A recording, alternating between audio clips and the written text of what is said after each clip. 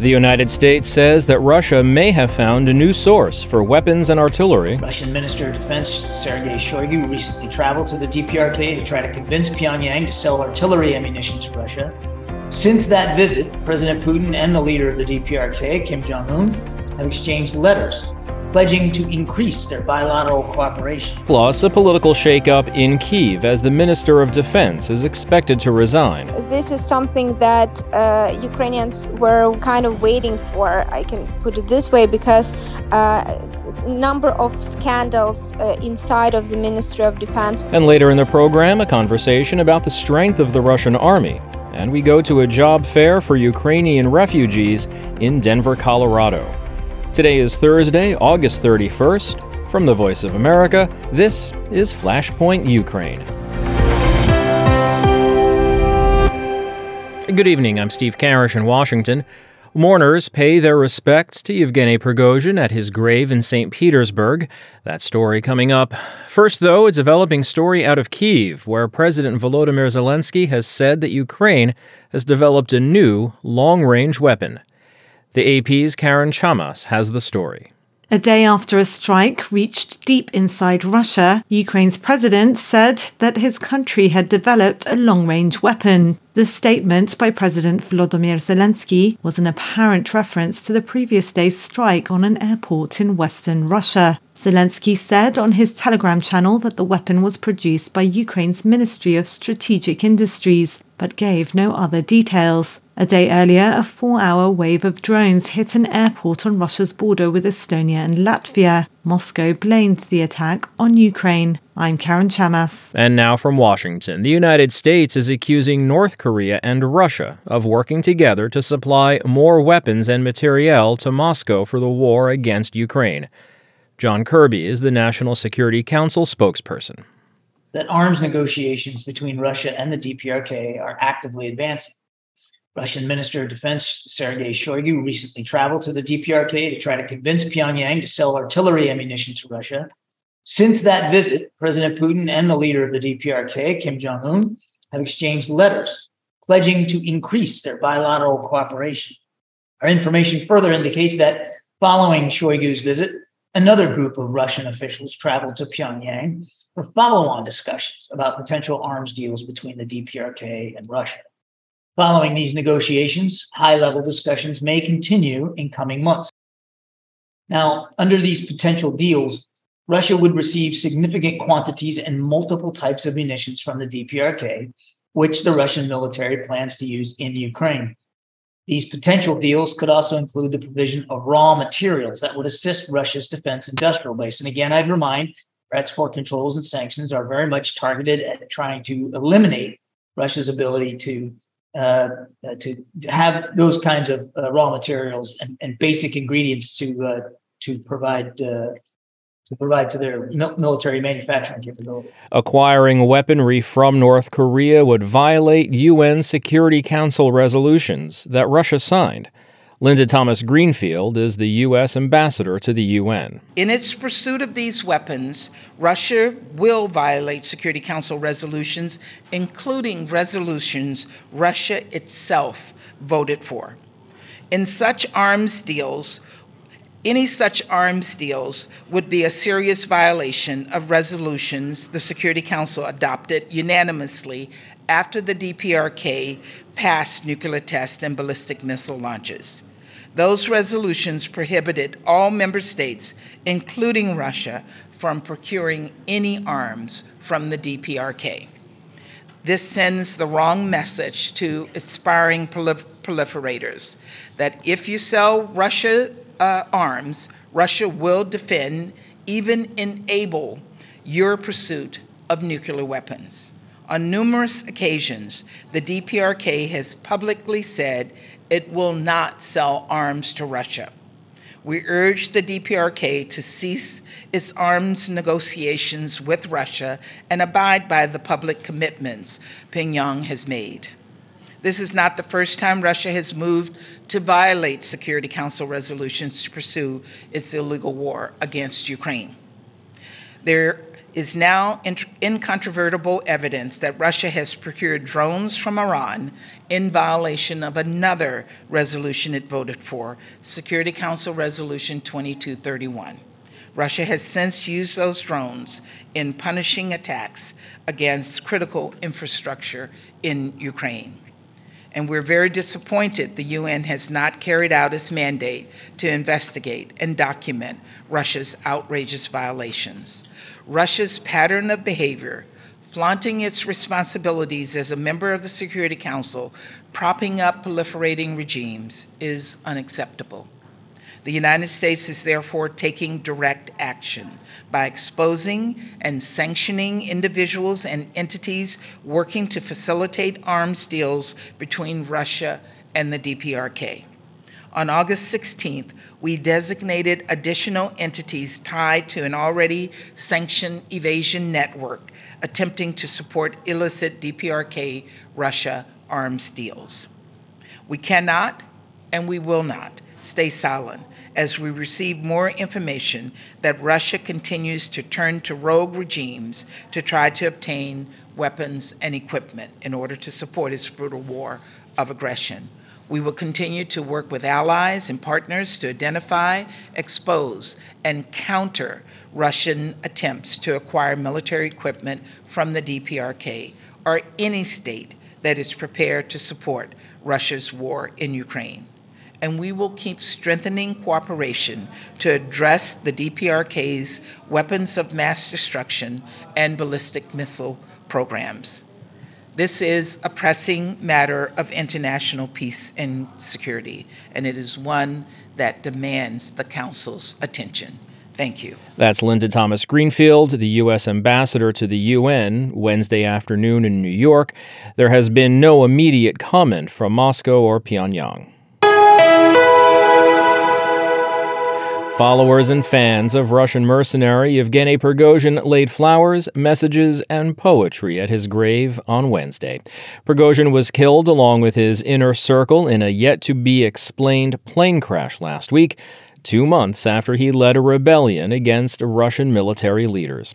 Reuters' Edward Baran has more. Followers of mutinous Russian mercenary Yevgeny Prigozhin laid tributes at his grave on Wednesday. They hailed him as a fearless warrior after he was killed along with his inner circle in a yet-to-be-explained plane crash. Prigozhin was buried at this cemetery in his hometown of St. Petersburg on Tuesday. The spot is away from the glare of the publicity that in life he'd courted after leading his fighters on a dash towards Moscow before turning back. Sergei Abeltsev is a former Russian lawmaker among those paying respects. It is a big loss for Russia. We will feel that loss only later. As always, the realization of the loss will only come later. I think that nobody's better now that he is here. Another Wagner supporter who did not give his name laid flowers. It's difficult to talk, difficult to compose myself. The country is losing its patriots. This man could have done a lot for our great country. The private jet on which Prigozhin was travelling to St. Petersburg from Moscow crashed north of Moscow, killing all 10 people on board on August 23rd, including Prigozhin and top Wagner commanders. The cause is still unclear.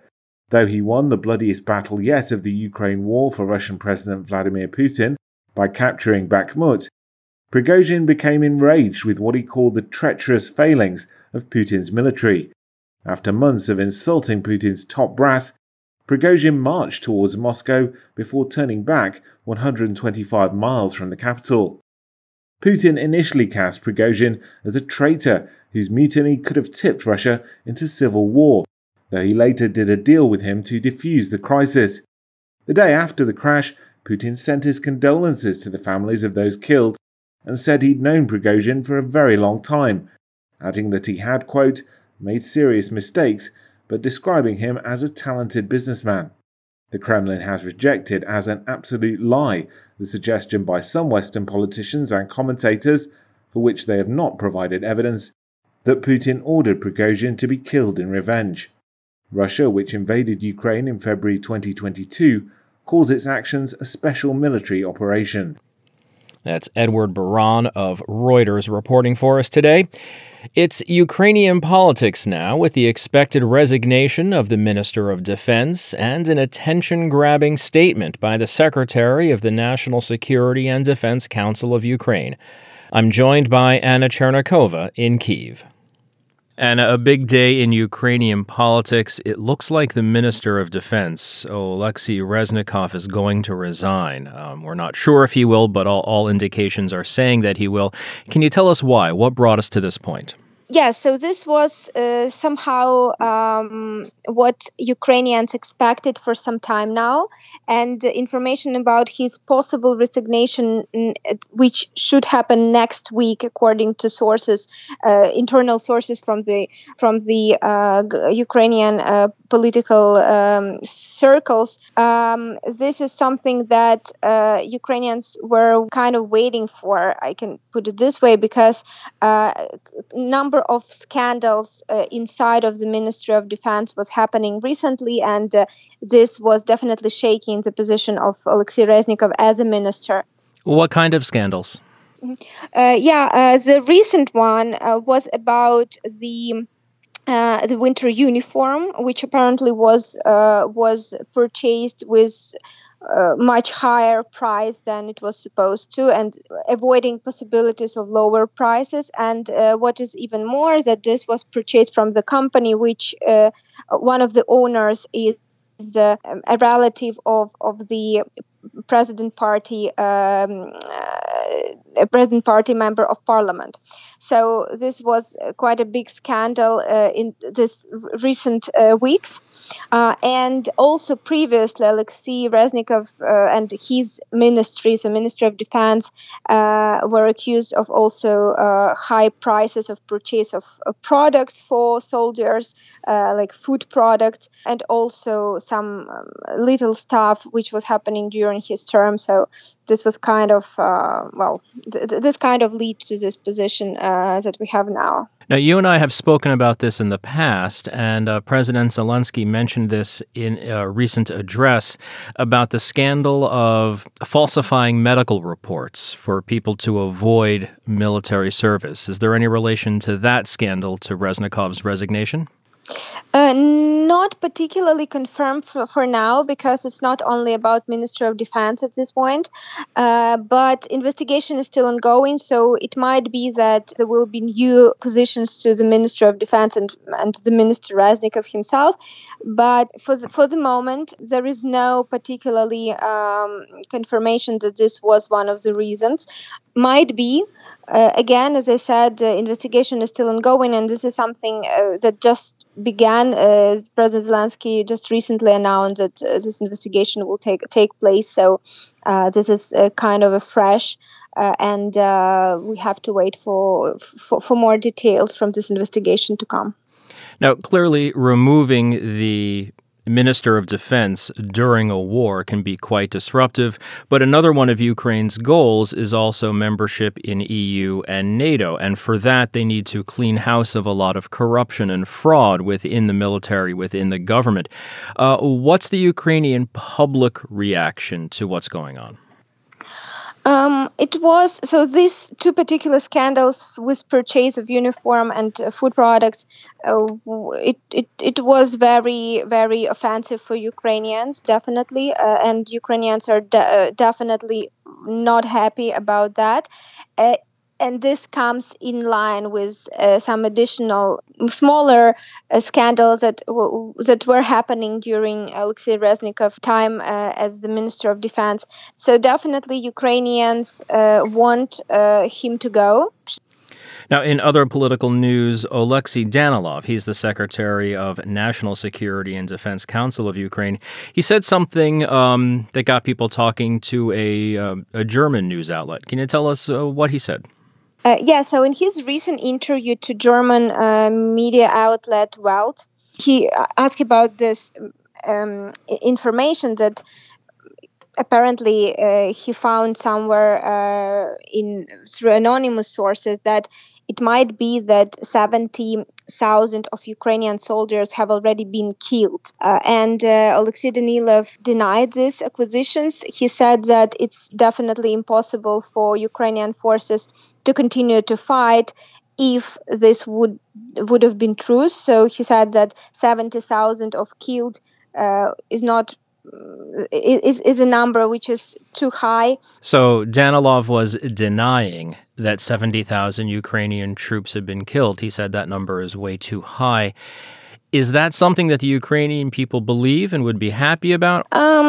To be honest, a lot of Ukrainians think that the numbers are really high, but I cannot particularly comment on 70,000 because it's not really discussed within the society, but a lot of people believe that numbers are really, really high, and of course people believe that the government definitely are trying to calm the society down, saying that a number is not that high, or that it's less than any acquisitions which are coming from media, because it's not the first time that journalists or media outlet providing certain numbers, and Ukrainian government are denying them. Anna Chernikova in Kyiv. Anna, as always, thank you for your time today.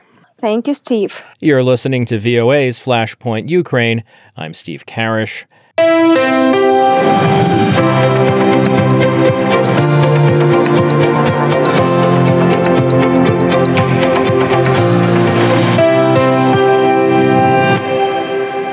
Believed to be the fifth largest military force in the world, the Russian army has not been as successful in Ukraine as President Vladimir Putin initially hoped when he invaded the country a year and a half ago. Anne Chekvadze spoke with experts about Russia's military strengths and weaknesses. The story is narrated for us today by Anna Rice. When Russia invaded Ukraine in February 2022, Russian President Vladimir Putin promised he would capture its capital, Kyiv, in 3 days. 18 months later, that still hasn't happened, despite the Kremlin spending over $60 billion on the war effort, said Gary Schmidt of the American Enterprise Institute, a Washington-based think tank.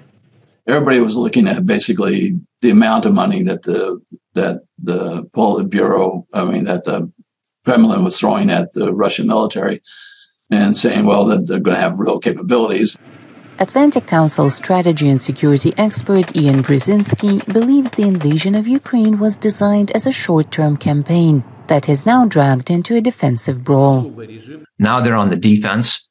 They've been given, unfortunately, a lot of time to dig in and establish fortifications and minefields and trench lines and such. It's not a world-class fighting force, but it's still a significant force. Today, the Russian army amounts to about 1 million soldiers. Schmidt says that because of its losses in Ukraine and despite its mobilization, large parts of the army are not ready for combat. They were once a juggernaut when it came to armored operations. And it turns out that, again, without combined operations capabilities, without the logistics necessary to carry that out, and without the sort of combined use of air power, that juggernaut just doesn't exist. Brzezinski says the August 2008 conflict in Georgia exposed weaknesses in discipline, command, and structure within the Russian military. But it was, a dismal performance.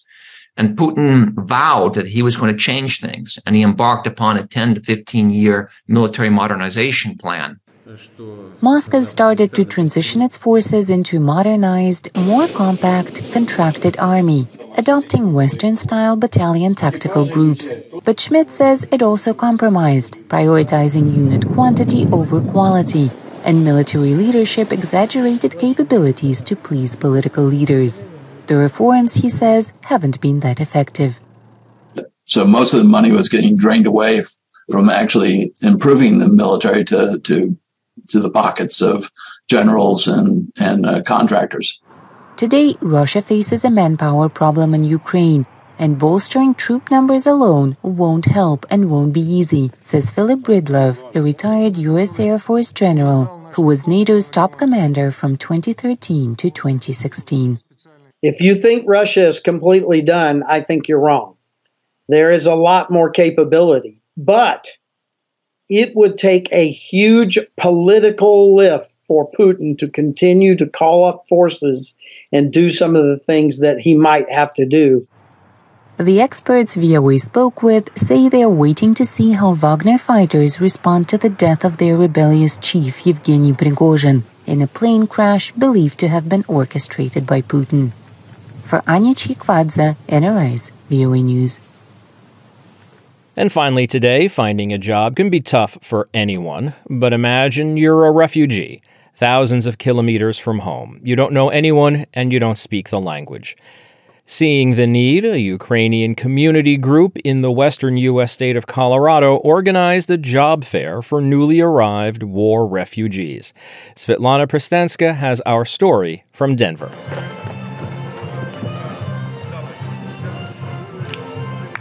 Uprooted by war, these newly arrived Ukrainian refugees are starting new lives in the United States. This job fair, organized by the non-profit Ukrainians of Colorado, connects them with local businesses and community support. Ukrainian chef Tatiana Stratilat and her son fled the war last year. Now she is working at a culinary school in the western U.S. state and volunteers to help new refugees. So when you came here, try to find another Ukrainian, try to connect with all organizations like Ukrainians of Colorado. Our people so open, they will give you a lot of advice, and very quickly you will receive all network and all connection with local business to find work here. Medical clinic owner Ellie Titarenko says she's always looking to hire Ukrainian specialists. This week I had a young man who came from Donetsk, Ukraine. He was a feldsher, like a nurse practitioner back in Ukraine, working with newborn babies. As of right now, his English is not the strongest, but his knowledge, his skill, and his passion are all present. So for me, it's so important to provide him with the opportunity to work here. The job fair was part of a week-long Ukrainian Independence Day festival in August, with Ukrainian and Polish food and volunteers selling homemade goods to help displaced civilians in Ukraine. There were Ukrainian, Bulgarian and Polish bands and a performance by the Lithuanian dance group Ruta. Evgenia Fisher came with her family. It's really important for people who come over here and don't know nothing, don't know nobody. It's really important to meet each other, and you can find job here because you can find new friends. You can listen to Ukrainian music. Woodworker Jacek Kostus says it is how members of the Ukrainian community support one another. That's always good business because that's, helping each other and recommending somebody that you know instead of going to big shops or big businesses. Illustrator Anna Bruzha and her husband organize mountain hikes with newly arrived Ukrainians. Connections meaning a lot. This is a really great gathering of Ukrainians here. We can help the people who just came, the refugees, with networking, with helping to find the jobs, to get to know each other, also not to feel lonely. The Ukrainians of Colorado group says more than 5,000 refugees have come to Colorado since the Russian invasion of Ukraine. Svetlana Pristinska, VOA News, Denver. And that'll do it for us today. Stay up to date with continuing coverage on Ukraine and news from around the world 24 hours a day. Visit us online at voanews.com, and on social media be sure to follow VOA News. On behalf of everyone at VOA, thanks for listening. Until next time, I'm Steve Karish.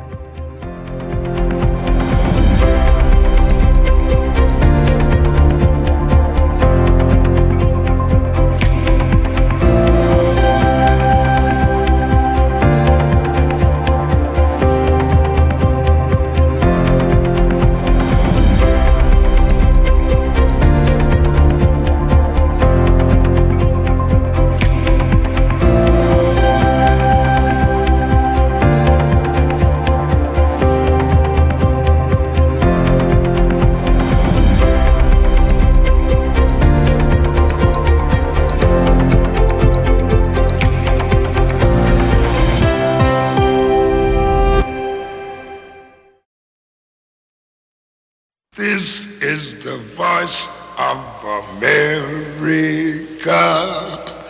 Washington, DC.